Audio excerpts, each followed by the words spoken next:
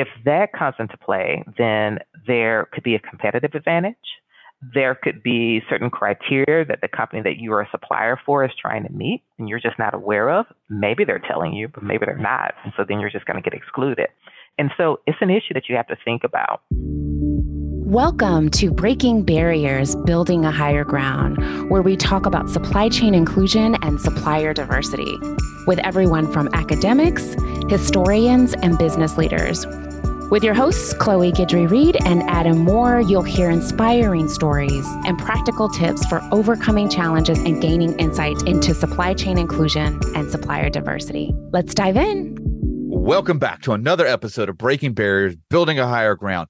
I'm Adam Moore, and today we're going to dive deep into the critical intersection of law, ESG, and racial equity with Johnjerica Hodge, a partner at Katten and co-chair of their ESG risk and investigations practice. In a time when race-based programs are facing significant legal challenges, Johnjerica's role in guiding companies through these complexities while maintaining their ESG and DE&I commitments is more vital than ever.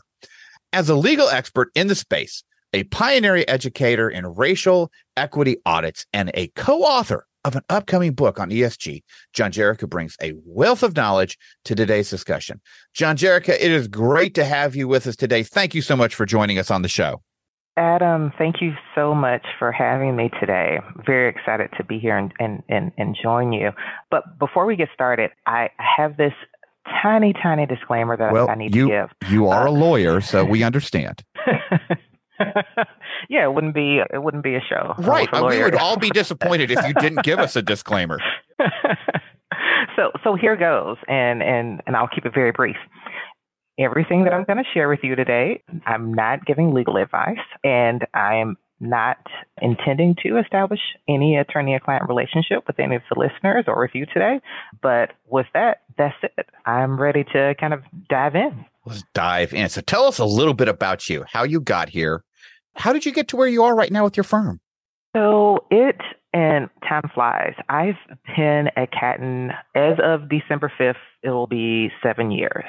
And during that time, I've mainly handled a wide variety of internal and governmental investigations, corporate compliance and ethics work, and then appellate litigation across industries. And that work morphed into ESG beginning last year. At that point, I, along with India Williams, who is my co-chair of the practice, we realized that our clients were beginning to have a number of ESG-related needs that simply weren't being met at the time. And so our thought was, why not start a group to kind of formalize the advice that we're giving out to clients, and just to kind of even take a step back from that, just in case you're interested. My co-chair and I, India, we go back to college. India and I went to college together. We then went to law school together as well. And although we separated for a bit to work at different firms, we're now together. And we started to teach a course on ESG at our alma mater, University of Alabama. And so it focused on the role of racial equity audits in the ESG paradigm. We then, after teaching that course, we then contracted for publisher for the ESG book that you referenced earlier. And that then led to us also teaching a course that we're now teaching actually right now. I just had class last night on racial equity audits and human capital management in the ESG paradigm. And so now we're working together. We're at the same firm, and we're really kind of focused on trying to meet the myriad of ESG-related issues that are coming up for our clients, both in the U.S. and abroad. Mm-hmm. Right, and that's huge. And we try not to make this show political, but I do have to say, go Dogs. So other than that, oh, you really hurt my heart. Oh, gosh, I was starting to like you, Adam. I had to get that in there. Oh, my goodness. But it's fair. It's fair. You guys have that over us right now. Right now. But it's been a long time getting here, let me tell you. Woo, there were some years I just didn't even turn the games on. So anyhow, like, did we turn into a sports show? What was this? I thought this was business. Oh, that's fantastic. So no, that's great. And I love seeing that ESG is starting to become a collegiate course, right? And we're starting to explore that now and getting these young minds acclimated to these conversations, because I know about 4 or 5 years ago when ESG and CSR really started kind of coming on the scene, right? Everybody's like, well, I get DEI, I get supplier diversity, but are we now tracking recycling? What's going on here, right? And so, and it was interesting. So at the time, I was a director of supplier diversity in a bank, and that was the question I was getting. They were like, so what are we doing? So that is really great, right? And to get them acclimated to that. Give us a little bit kind of behind that. I know that's kind of an off script question, and this is what I'm known for on this show, right? Listening to what you guys have to say. Love to hear just a little bit more about that class, because I think that's very exciting to hear that that's on syllabi now. So I am happy to talk about the class. I will refrain from talking about national championship games. Okay, fair enough. That's fair. I will make sure to avoid that topic. So one of the very refreshing things that I find about ESG is that it's such a cross-generational topic. If you're really going to do it well, you really have to. ESG is about being inclusive. And so you want to bring in you're not just looking at racial diversity, looking at age diversity, gender diversity, all of it. You're being as inclusive as you can. And so what is refreshing is that when we are with the students, you really get a broad range of ideas, and they really are pushing the movement in a way that is exciting to see. And I can't wait to see what the ESG movement is going to look like 5 years from now, 10 years from now, 15 years from now. And so one of the I think what I'll share about the class specifically is what we found to be one of the most interesting part of the class for students. And that is, we actually have them go in and they prepare a racial equity audit pitch for companies. And we found that to be, so, and we give them broad range because we'll have spent the course walking them through, here's the cost benefit analysis of doing a racial equity audit. Here's the nuts and bolts of doing one. Here's what do you do once you've done it? What's the next step? Is it a one and done, or are there other considerations to have in place?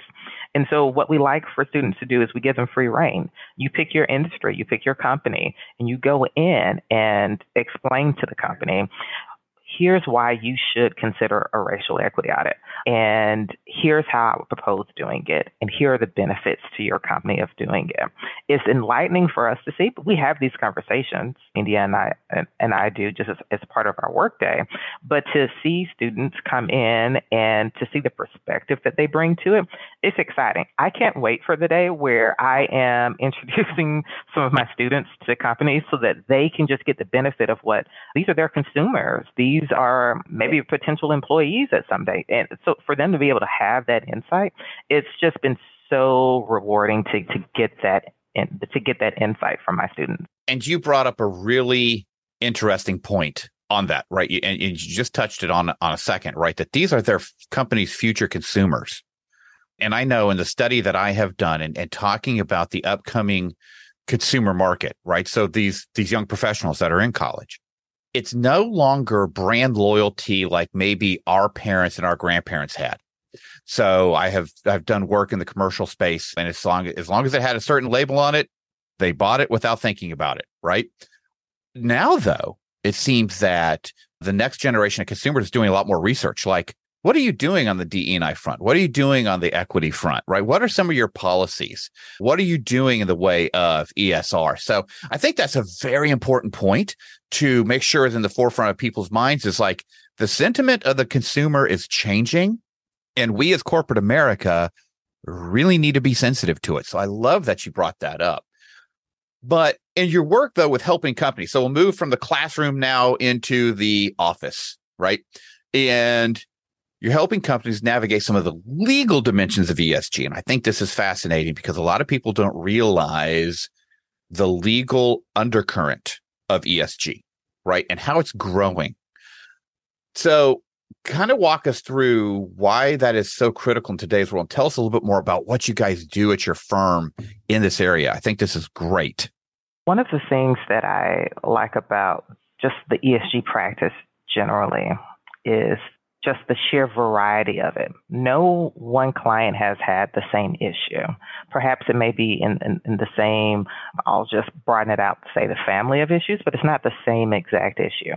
So the approach that we take to any ESG matter that comes in is we really focus on partnering with our clients wherever they are on the ESG journey. And it is a journey because there's no company that has mastered ESG. Everyone is trying to get to a certain level.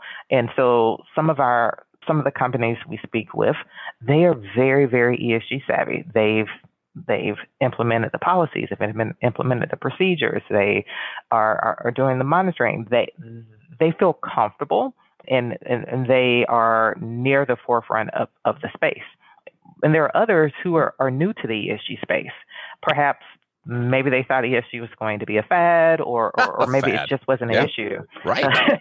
Right. No, it's so true. That was a question. People were like, well, how much longer is ESG around? How much do I really have to pay attention to this? Yeah. Yes, we are now all paying attention to it, Adam. We are now. No, it's so true. I remember when this first came out, I know the supplier diversity professional over at one of the big consultancy firms, right? And she's up there talking. She's like, yeah, so now we're doing ESG. And she starts to go into, I'm like, that is such a you thing. It'll never hit the bank. Like 2 years later, I'm like, well, crud. Here it is at my doorstep too. I probably should have listened to her. So yeah, you're right. A lot of people sit there and go, that's not hitting me. And then all of a sudden you're like, oh, here it is. So that's a good point. Yes, but I like working with companies at both ends of the spectrum and those in between. And here's why. Because no matter where you are on the ESG spectrum, we want to get you to where you want to be. Because no one is, or rarely have I interacted with a company. Actually, I'll say never interacted with a company that says, I want to stay at the status quo. Like, we're not looking to move up. We're not looking to move down. Let's just keep it where we are. And so that's what we do. We really try to help companies identify whatever their goals are in the ESG space and then meet them. And so the work that we've done has ranged. It's very broad because our team has a broad skill set. So we've helped companies with creating ESG programs. And by that, I mean drafting that policies, identifying their goals, putting in the procedures so that they can then achieve whatever their goals may be, which is a bit vague. And that's intentional because each goal is going to be different. Some people may want to focus on resources. Some people may want to focus on the social side of things. I respect both, and we try to help them meet whatever they may want to meet. Other times, we've assisted clients in litigation. So there have been several lawsuits where plaintiffs are challenging supply chain issues and whether supply chains are meeting whatever the company's sustainability-related statements about the supply chain may be. And so whether it may be our products are 100% sustainable, well, plaintiffs are looking at your supply chain to see if that is actually accurate. And so we've worked on that. We've worked with doing risk assessments, helping companies figure out in the ESG space, here are the high risk, here are the moderate risk, and here's the low risk. And helping companies figure out what do they need to do, particularly when you're thinking about the number of cases that are coming out in the ESG space, particularly when you think about it seems like the never-ending amount of legislation that is coming out on various ESG topics. Yes. Yes. Don't we all need coffee all the time to keep up? I do. And so it's just it's a huge space, but that's what we try to do. And it's all individualized to each company. Sure, of course. But I think you touched on several key things, right? And a lot of our show's an interesting mix when you look at our listening base, right? So we have a lot of folks that are in the corporate America world, right there in the Fortune 500 scene, and they're sitting there listening to you, and I'm betting they're saying, "Yep, that's right, right on, right." We are living this life right now. But another portion, and a good portion of our listeners, are small business owners, specifically diverse business owners. And they might be sitting there going, well, that's a corporate America thing. And I'm just this little 10-man, $15 million shop. I don't really need to worry about it. Talk to us, talk to that group for me. Here's why it matters.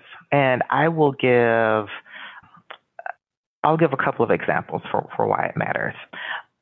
So, hey, I like to please, Adam. You are a lawyer, so you're used to presenting evidence and that type of thing. So it's fantastic. So let's go back on a journey a little bit in the past for ESG. At one point in time, earlier in the ESG phase, there was a question as to whether ESG was a public company issue. And so by that, I mean, it's something that companies who have shareholders need to concern themselves with, particularly when you think about with racial equity audits. It's not something that private companies need to think about. That turned out to not be the case because there was research that came out that shows that a variety of things, that companies that embrace ESG are more profitable than those that do not. There was also research about if a company was more ESG compliant in the event they went to bankruptcy, they were able to get out of bankruptcy faster and on better terms if they had ESG more embedded in there. Yeah, there was this research that came out, and there was so much research on this such that it wasn't just ESG didn't just become a concern for public companies. It also became an issue for private companies. And so why is that relevant for a private supplier, maybe 5, 10 employees, 15, however you want to describe a smaller supplier? Right, because that depends on the industry, but yeah, gotcha. Yeah, it depends on the industry. Some people have said small and it's like 500. I'm like, wow, I didn't really think that was small, but yes, it depends on the industry. Here's why it matters. You're going to, by just the fact that you're a supplier, you're working with a company, and that company, whether it is public or private, is going to be reporting out to someone on who they in turn work with. Their suppliers, you, smaller, or however you want to frame it, supplier. So you're having to report out to that company. And so whether it is you're certifying that you meet certain criteria, or whether the company actually asks you to complete a questionnaire yearly, or they just know who you are and they report on their own out. There's someone who cares about what you're doing because it impacts their day-to-day operations. And by day-to-day operations, I don't mean just like how they operate. I'm really kind of focusing in on their bottom line, and they may be making certifications to the people who also provide them with funding. And so if that comes into play, then there could be a competitive advantage. There could be certain criteria that the company that you are a supplier for is trying to meet, and you're just not aware of. Maybe they're telling you, but maybe they're not. And so then you're just going to get excluded. And so it's an issue that you have to think about. So here's the other reason, just to kind of finish the case. There's legislation out there that requires companies to actually look at their supply chain. So one example is, let's take one of the most popular examples out there, the German Supply Chain Act. And so I won't go into the details of it, but like just at a very high level, it requires companies to look at their supply chain and report on certain ESG related aspects of their supply chain, which could include your listeners. I'm not familiar with where they're operating, but you don't have to operate in Germany for it to have an impact on you. There are many companies that we've spoken with, and they don't have operations there, but because they fall somewhere in the supply chain, it's an issue for them that they now have to comply with. And so perhaps maybe you don't care about it personally, that's fine, but to the extent that you think that it may not impact your bottom line, your financial performance, your competitive advantage, That may not be the case. You may want to take a closer look. And that's why it matters. I love it. And I love that last example, right? And that really speaks to something that I know Chloe and I have talked about a lot on the show, something I talk about when I mentor small business owners. And that is, before you go chase a client, you need to do a risk analysis on them, right? Not that a company like a Home Depot is going to go out of business, but you need to know what is the risk that you're assuming by doing business with them, right? And you might be sitting there going, well, I'm only supplying the small little widget to them, and it doesn't really matter. But it does, because that example you just brought up, because Home Depot does operate internationally, and you could be pulled into that. You need to be aware of these things. So love that example. Love it, love it, love it. So, but everybody is talking about what's going on the Hill, and especially around DE&I, right? That seems to be, I see articles at least once a week on that hitting some of the major news channels. So what do you think some of the in-house legal teams should be doing in their approach to their organization's DE&I initiatives, particularly when it kind of comes to programs like supplier diversity, which are centered around minority preferences and grants? So what have you seen on that? What is some of your kind of insight, if you can share that with us? Yeah, so there, as you mentioned, or as you alluded to, there's, gosh, this is such a rapidly evolving area. It is. It really is. And everybody's trying to get their arms around it.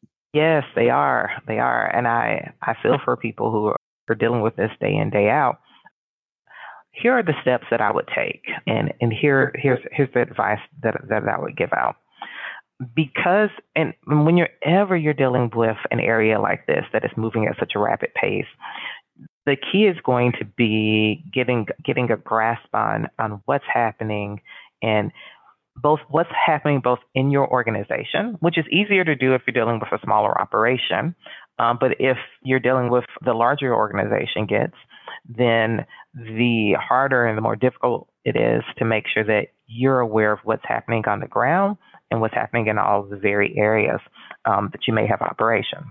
So when the Supreme Court came out with the affirmative action ruling, on its face, that was university admissions, and some have made the argument that that's it, like it should not be applied out. You cannot extrapolate it out. But we have the concurrence in that case that says, and I'm paraphrasing here because I'm not the Supreme Court justice, but a paraphrase simply said that, yes, we're dealing with admissions right now, but the law that would govern corporate compliance programs, why would we apply the law differently? Just because it's a different statute, the language is similar. And so using that reasoning, many have argued that, and a number of companies, and this is what is causing a lot of companies a bit of angst, in addition to all the other things that are happening. But that means if the Supreme Court would apply the same reasoning, then that suggests that perhaps private corporations, need to also extrapolate out the Supreme Court's reasoning to what they're doing, whether it's supplier diversity programs, whether it's grants, minority preferences, scholarships, anything in that panoply of options and programs that are out there. And so if that's the case, and then on top of that, because why should things be that easy, right? On top of that, you have state attorney generals that have sent out the letter saying that the Supreme Court has come out with this decision in affirmative action. We're going to be scrutinizing race-based programs. And so, which again would fall into the minority preferences, grants, supplier diversity issues. And then you have on the opposite end some state attorney generals who have come out and have said the opposite. So it's just a broad range of legal viewpoints. And that's not even taking into account the number of lawsuits that have been filed. And let's not even count demand letters and how courts are coming out on this. So that's the situation that in-house legal teams are faced with, right? Don't you want to be them, Adam? Oh, yeah. I'm so glad that I did not go to law school. Yes. But there is a way to, I'm not going to say eliminate your risk, because we're in the position of minimizing risk as much as we can based on your company's risk profile. Yeah. I was about to say that's my other favorite term. You don't eliminate, you mitigate. Yes, yes. Mitigation is a favorite word for us. Let's stick with that. How do we mitigate that risk? Well, first is going to be identifying what are you doing as an organization. And that may seem like a very silly thing to say, but you would be surprised by the number of times that a company may have a policy or a procedure, and that's just on the books.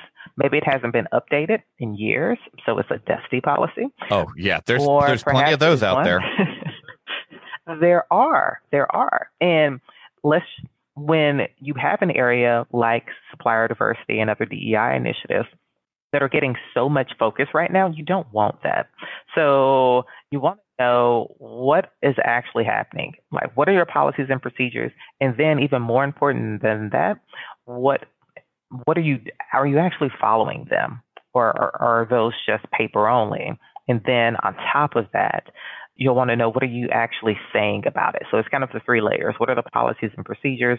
Are you following them? And then the third being, how are you describing them? Some people like to put them on their website. Some people, it's something that they just discuss verbally in meetings.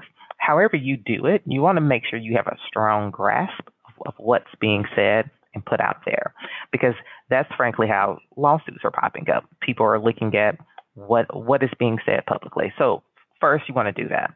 Once you've done that, then have to find some way of staying abreast of what's happening. You'll want to know the affirmative action case. You'll want to know the state AG letters I mentioned. But then you're also going to want to know about the court rulings that are happening in various states right now, particularly because jurisdictions are not going to rule the same on some of these issues. And so you're going to have district court decisions. They're going to go up on appeal. And my prediction, which I feel you should never do predictions, right? But I'll do it just this once, right, is that I'll look back at this 6 months from now and I'll be like, what was I saying? But this I feel fairly comfortable saying. The way this is shaping up, do not be surprised when there's another petition before the Supreme Court to get a case bringing corporate DEI programs, whether it's going to be and I'm not saying that it's going to for sure be a supplier diversity issue. It could be perhaps just a DEI goal or another DEI program. It could be any of those, but just broadly speaking, a corporate DEI issue before the Supreme Court again. Now, whether they take it, I am not going to predict that. But I do feel very safe saying that there's going to be a petition because there are too many cases coming up. And it could be a good thing because it could provide the clarity that we don't yet have at the moment. There are arguments on both sides, but we could get clarity on that.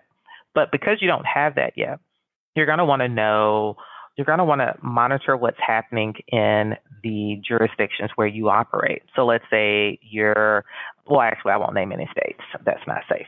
So you're going to want to look at where do you operate and what are courts saying where you operate. And once you've done that, then you want to apply those cases. You're going to want to apply those cases to your DEI programs.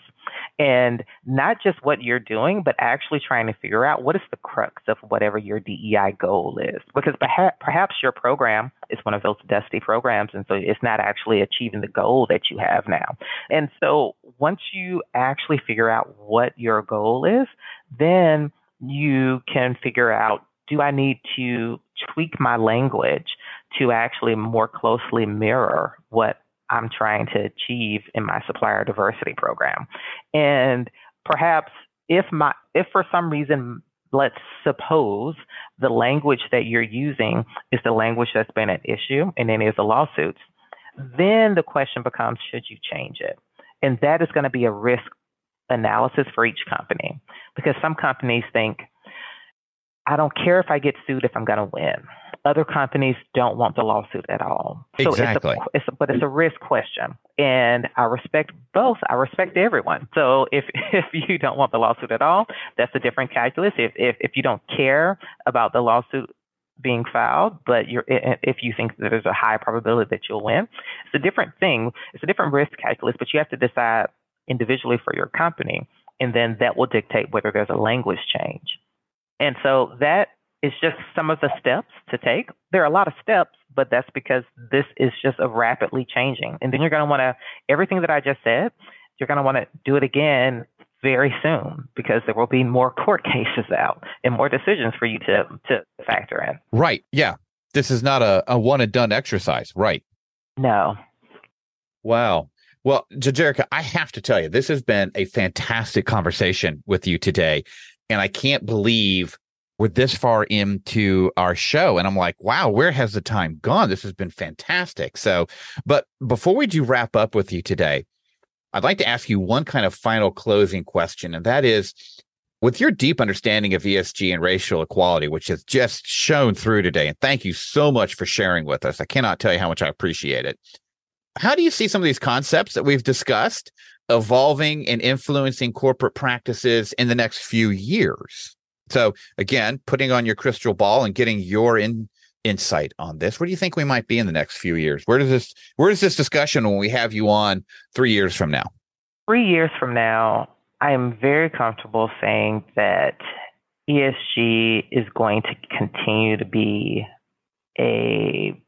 of primary concern for companies. And by that, really focusing in on perhaps not saying ESG itself, but the principles underlying ESG, very comfortable saying that it's going to continue to be an issue for companies in the next 3 years, and even beyond that.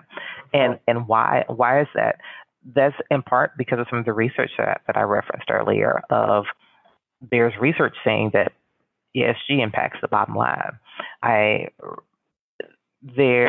recognize that isn't accepted everywhere. Some people have contrary views, and again, very inclusive. I respect all views, but there's a sufficiently large population across the globe that falls into the camp of ESG is a concern for us, and there's enough legislation out there that is perhaps it's in one country, but it's trickling outside of that country, so it has extraterritorial impact, and it's impacting other companies in different countries. And because we're rarely, if ever, at the moment, are companies only impacted by what happens in their locality now. Oh yeah, and so that's true. Because that is just continuing to morph and the lines are becoming so blurred, this is going to be an issue 3 years from now and beyond that. And so companies are just going to have to figure out how do they weave ESG into their company mission, their company goal, and their operations in a way that is feasible for them, because it's going to be different for everyone because we're all walking this ESG journey. Wow, that's awesome. That is awesome. I mean, I couldn't agree with you more, right? I mean, the one constant we do know is that this is A, not going away, and then B, it's just going to become more and more a 360 kind of encompassing view. So, wow, more to come. I know you guys are going to be really busy over there at your firm, still working through this. So that is great. And again, just thank you so much for being on the show with us today, Johnjerica. Your knowledge, your personality is just amazing. And we could not have been more pleased to have you with us. And to our listeners, make sure to connect with us on LinkedIn. We love to talk with you guys too. And if you're looking for us, that's Adam A. Moore, and then at Chloe Goodry Reed, and then our guest today at Johnjerica Hodge. So if you enjoyed today's episode, please leave us a review on Apple Podcasts. We'd love to hear your feedback. Check out our previous shows and stay tuned for next time. Talk to you all again soon. Thank you for listening to Breaking Barriers, Building a Higher Ground. We are grateful for the time you spend with us and participating in these conversations. Please review and rate and share our show as we are focused on growing awareness in the supply chain inclusion and supplier diversity space. If you'd like more information, please visit us at higherground.io. That's HIRE ground.io. Thank you for being here, and we look forward to seeing you next week.